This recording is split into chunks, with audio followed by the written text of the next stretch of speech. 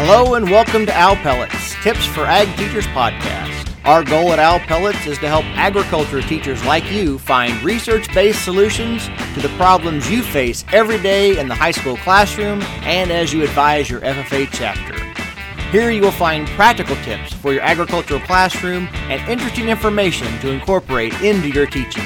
We invite the best agricultural education faculty and researchers from around the country to come and talk with us and share what they have learned. The Owl Pellets crew is Kate Shoulders from the University of Arkansas, Marshall Baker from Oklahoma State University, and me, Brian Myers from the University of Florida. For more information on Owl Pellets, be sure to follow us on Facebook, Twitter, and Instagram, and visit our webpage at owlpelletsforag.wordpress.com. That's owlpelletsforag, all one word, .wordpress.com. We are back, Owl Pellets, here with another critical conversation. So we have had our trip here in Stillwater. If you guys saw our pictures at Eskimo Joe's, wonderful time. And today's critical conversation is all about competition. So when we think about competition, let's start by saying, what is the biggest award that you won in an FFA jacket? That's unfair. Oh, somebody's feisty. Somebody lost. Somebody didn't win. Oh. Somebody wasn't an FFA. Oh. What was your favorite award? So those of us that are of higher quality, Dr. Myers, what was your biggest award in a jacket? Oh, wow. Probably my American FFA degree. Ooh, nice. I didn't know what that was until I was an ag teacher. Interesting. I would say mine was the state creed winning. Really? Like Well, national officer wasn't a thing for you? No, the creed winning thing was big. Yeah. Because, you think you're scared of the loser. But when we look at competition, unless you're Kate, Kate is quite competitive. I've seen lots of competitive videos. Competition, she's an equestrian jumper. So when we look at the critical conversation today, all about competition, and all of us love competition. Yeah. I do. I love a good game. But as I look at an FFA advisor, I focus so much on the competition. And as I look at it now, has competition eaten ag education? That's our critical conversation. Like today. tail wagging the dog? Yeah, we got a big old wagon in front of the horse, is my thought. Yeah, I don't know. I mean, so this is someone coming in it from an outside perspective, right? Because I did not drink the Kool-Aid until I was an ag teacher. So when I first went to convention and saw how the competitions went, I was like, this is a cult. This is not what we need to do. But seeing how the contests motivate students, was a game changer for me. Because there are students that are not motivated by grades, right? And then suddenly you put a competition in front of them, right? We all like some healthy competition. Put a competition in front of them, and they were 100% on board, willing to participate. Now, I think the contest makes a big difference, right? How you teach that contest. How does one particular contest help a student in what you're overall trying to learn? Some of them I'm not sure if they do. Right. Well, I think part of it, too, though, is if the competition is the only tool we're doing. Because, again, you said, some students are motivated by competition. Some avoid competition altogether. It's true. To make those things happen. So I think that's the idea we got to kind of focus on. It is a concern that sometimes we're only focused on the competition and we pull those 5 kids out and that's what they're going to be focused on and kind of forget everybody else. Yeah, they can play cards, right? They can play cards in the back. do whatever. So the idea is, what are you going to do with the rest of those, with the rest of them? Or what else are you doing to connect with other students? Because I remember back when I was teaching, I had 2 great students I can come to mind right now that were phenomenal, salt of the earth, did anything we wanted to do locally. If there was an event going on, they were the first one there, last ones to leave. And that FFA made a difference in their lives because of the skills they learned. Would not participate in the CDE. Right. That was just not their thing for a lot of different reasons. So yeah. Well, so Kate, I'm going to go back to what makes great competition, or in ag education, what makes a great career development event or a great LDE or something that ends in an award? What makes it great and what makes it a diversion from our mission? Well, we've talked before about the 3-circle model, right? And that classroom, I really think that classroom and laboratory instruction bubble, right, should be what drives our overall program. Student learning has to be at the forefront of everything that we do. And it's not just student learning anything, right? There's like content. There are benchmarks that students have to meet. And if the contests can fit into those, and like you're saying, Brian, if you can get all of your students, like oftentimes you have a chapter level competition first. So you get, for example, an entire class involved.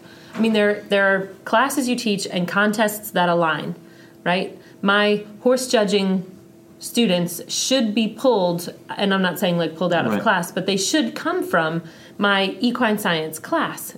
I'll use that horse example since that's how I see competition. No, you're not even. Marshall's trying, for those that are not watching the video, Marshall's trying to imitate a hunter jumper rider, and it's horrific. I think my form's pretty good, actually. It's terrible. So anyway, there are contests that align with the content that we teach. Now, I think that there are some that are through tradition maybe used to align with the content that we taught, but as ag changes, maybe they're not so relevant anymore. So what do you all think? What do you do with that when a contest is there for tradition's sake? Right. Do you lose the tradition? What do you do? Well, I think that's a tough part. You got to go back and look about how do these things start. You know, with whether it's one of the CDEs or a proficiency award or whatever else. So many of these things we've done them forever, and they're great and they're important, but they're not necessarily all industry driven. I mean, if you really look down at the brass tacks of these things, we give out the proficiency awards that there's a sponsor for. That somebody will put up the money to sponsor this particular award. Yeah. Which may or may not be the most appropriate. And I'm not saying all of them. It means they're industry driven, right? Well, or could be. Yeah, they're at least supported, or somebody finds those things. The same thing with the different contests. And I know when we were teaching these things, I definitely talked about. I think there's two different breeds of CDs out there. There's kind of the older fashioned ones, the more traditional ones that we have, and then the more interactive ones, things like ag issues and those things, where students are actually working collaboratively to build projects, making things kind of happen. And I think those are much more applicable to what's happening today than maybe some of our more traditional ones that we've got going on that we're going to keep doing because we've done them forever. But even folks in the industry are like, that's really not how it's done anymore. So, but how do you fit them into do you fit them into your classes, or is that what becomes extra? Like, what if there's complete misalignment between contest and content? Well, that's the biggest struggle I always had as an ag teacher was kiddos would find a sincere interest in dairy foods. Yeah. And I loved that. I mean, kiddos would come in at 4 a.m. or crazy stuff to study something they were really interested in. But they happened to be in plant science. Right? And so, that was always a challenge. If the dairy foods contest was in my food and products class, that was awesome. Yeah. And then also the other problem I had is certain contests like livestock judging is not it's a great traditional, it's the best traditions of our national life. That is what, in FFA, we livestock judge and give reasons. But, you look at contests or, career development events like floriculture, where you take a call from a customer, you produce a budget, you create the floral arrangement. Like, that really is motivating students to learn what we'd want them to learn. Livestock judging is not a good, comprehensive, motivational assessment of animal science. Right. So I struggled with those two big things and how to make those work. Yeah, and then what if we did dairy judging? I had some students that were really interested in dairy judging, and we did not have a dairy in the entire county. Right. So, like, at what point do you say, guys, this isn't aligned? But if they're really, really excited and passionate about it, I didn't have the heart to tell them that it's not aligned. So we would spend time on something that was completely misaligned with our content. I think a lot of us do that. Ours was dairy foods and poultry judging. I mean, for some unknown reason, our students in our school and in our area loved the poultry CDE. There was not a poultry production facility within a million miles of the school where we were to do that sort of thing. And so I think that's where maybe we can use competition to get kids excited about things, because they were there for the competition piece. It was a little bit of the novelty of something, because it wasn't what they were teaching all the time. It was like, I can go talk about this thing and have some success with it. And so I think that's okay to do some of that. You just can't let that be everything that you're doing. Yeah. So I'm going to change this just a little, if y'all don't mind, because it got me thinking when you were talking about the poultry judging. So when you have a team, right? And the team needs another additional person, because what we're talking about today is education versus competition. Right. The idea of getting out of school. I remember there was one time where we had a student where they needed a fourth person for the poultry team, and they were like, "You kid, you like eggs? Come on the bus." Yeah. Hadn't practiced, hadn't spent any time. So I mean, he's competing, but it's totally random how well he does. And now he's getting out of school. All his classes, not just his ag classes. Right. So how do you do that when you've got 3 other students that have worked really hard, but you need, for whatever reason? I mean, it happens to all of us, right? Right. What do you do? Well, I think you've got to get back to the basics of why we do what we do. And I think too many times we get into the traditions and the habits, and I think that's where competition can eat us. Yeah. Is we get into the tradition of, we go to judging, I think as an ag teacher, I got very caught up with, I got to run my practice session, I got to get these students ready, I've got this team that's missing a person, and I was really caught up in the mechanics and the tradition of getting my kids to a contest and filling teams. Being a coach. Yeah, being a coach, Yeah. which isn't a bad thing, but it has to be, I think, positions within the larger context where I think we've got to stop as an ag teacher. If I could talk to myself again, I would, if I went back and taught ag today, I would make sure that I asked the question why more often, because I Yes. think I got so caught up in preparing teams. And honestly, I, as an ag teacher, full disclosure, one thing I loved about teaching ag was I loved going to the contest and the game of it. Yeah, you're competing with other ag teachers, right? Your kids against theirs. And I had more fun watching one of my students win than maybe even my memories of myself winning. Yeah. To watch your chapter be successful, there's an adrenaline rush there. And I wish I could tell myself 4 years ago, can you get that same adrenaline rush when kiddos get super excited about agriculture, but maybe it's not a plaque or an award? Yeah, maybe So it's for their me- grade, right? Maybe they did right. really awesome on the last assessment that they had. Yeah, Which really sounds should be super the point. dorky, I get it. Yeah. But I think we've got to ask ourselves the question why. And, there's a lot of research around goal expectancy theory and we're about to do some research here at Oklahoma State on, can you actually do damage? What are the motivational implications for, number one, winning? Mm-hmm. So, the motivational, it may spur your motivation. We won. I love dairy foods. Yeah. But it may also say, conquered, next. Right. So it may decrease motivation. We're going to study that. But then also when you send the person in poultry judging and they've never judged before, they walk in and look like an idiot. They feel like an idiot. And they're trying to do the failure avoidance. Yeah. They're Getting not out of trying to school, win. When you throw someone in a contest, they're not trying to win. They're trying to avoid failure. And that's a socially constructed thing. So how much damage do we do when we just let a kiddo try it out? I wonder. I don't know exactly. We need to research that more, but I wonder the implications. Yeah. Well, I think the big part there is letting them be prepared. Because if you're just throwing them into these situations, a lot of times they'll be going because they may be passionate about the chapter and the chapter needs me to fill out this team, and then they go. Or let's face it, they just want to get out of school. Or they want to get out of school or whatever else, but they're just completely crushes them because they're like, I'm embarrassed, and then they're just done. Like, I'm not going to do anything anymore because I hated the way that felt. Yeah, but see, if you're teaching your contests, if you're prepping students for contests in the classes in which they align, then you've got an entire group of 12 to 32 students that are all maybe not totally prepared, but at least they have some skill set there. Well, I think, and some of those again, the newer breed of CDs, like I call them, I think they're built for it. If I don't know why you wouldn't use the horticulture CDE as a framework around to build your class. Yeah. I mean, that's because you have to have a list of plant ID somewhere. Well, use that list for your particular area, and kind of the structure that happens is really, really solid.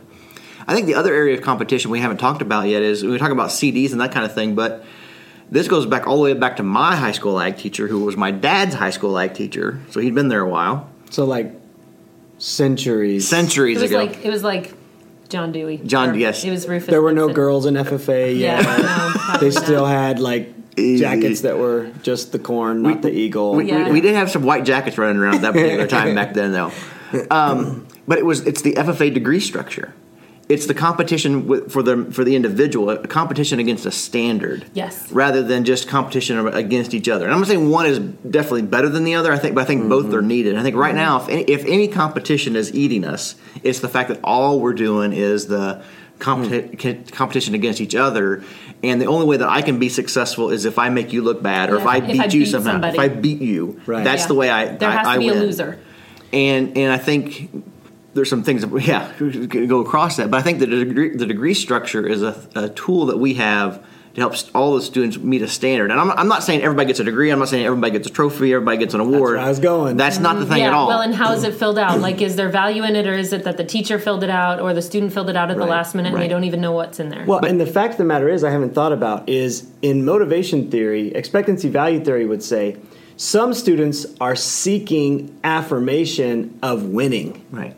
Yeah. But some people are simply wanting to show that they themselves have gotten better for themselves. They are better than they were last time. Yeah. Right. So to assume that everybody is driven by the motivation to win and beat you is wrong. Some people just want to get better personally and actually get annoyed by all the hubbub That's actually of winning.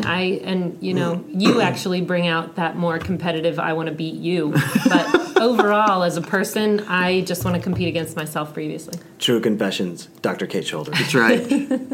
So that would be the one thing I would encourage all of us to think more about is how do we use the degree structure to actually motivate our students and help them using goal setting. Because you use goal setting if you're parliamentary procedure team or whatever else. Yeah, you want to do better next year. But on that standards-based stuff, you kind of know here's what I have to do to get my Greenhand degree or my chapter FFA degree or my state FFA degree. And I think that's a really great motivational tool to actually use competition, but the students competing against their own performance.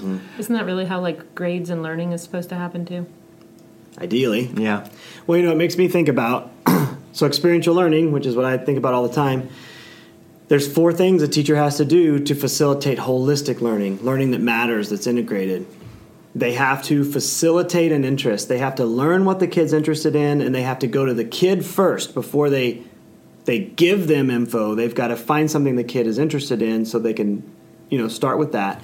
And then they've got to build expertise. You've got to provide some expert knowledge.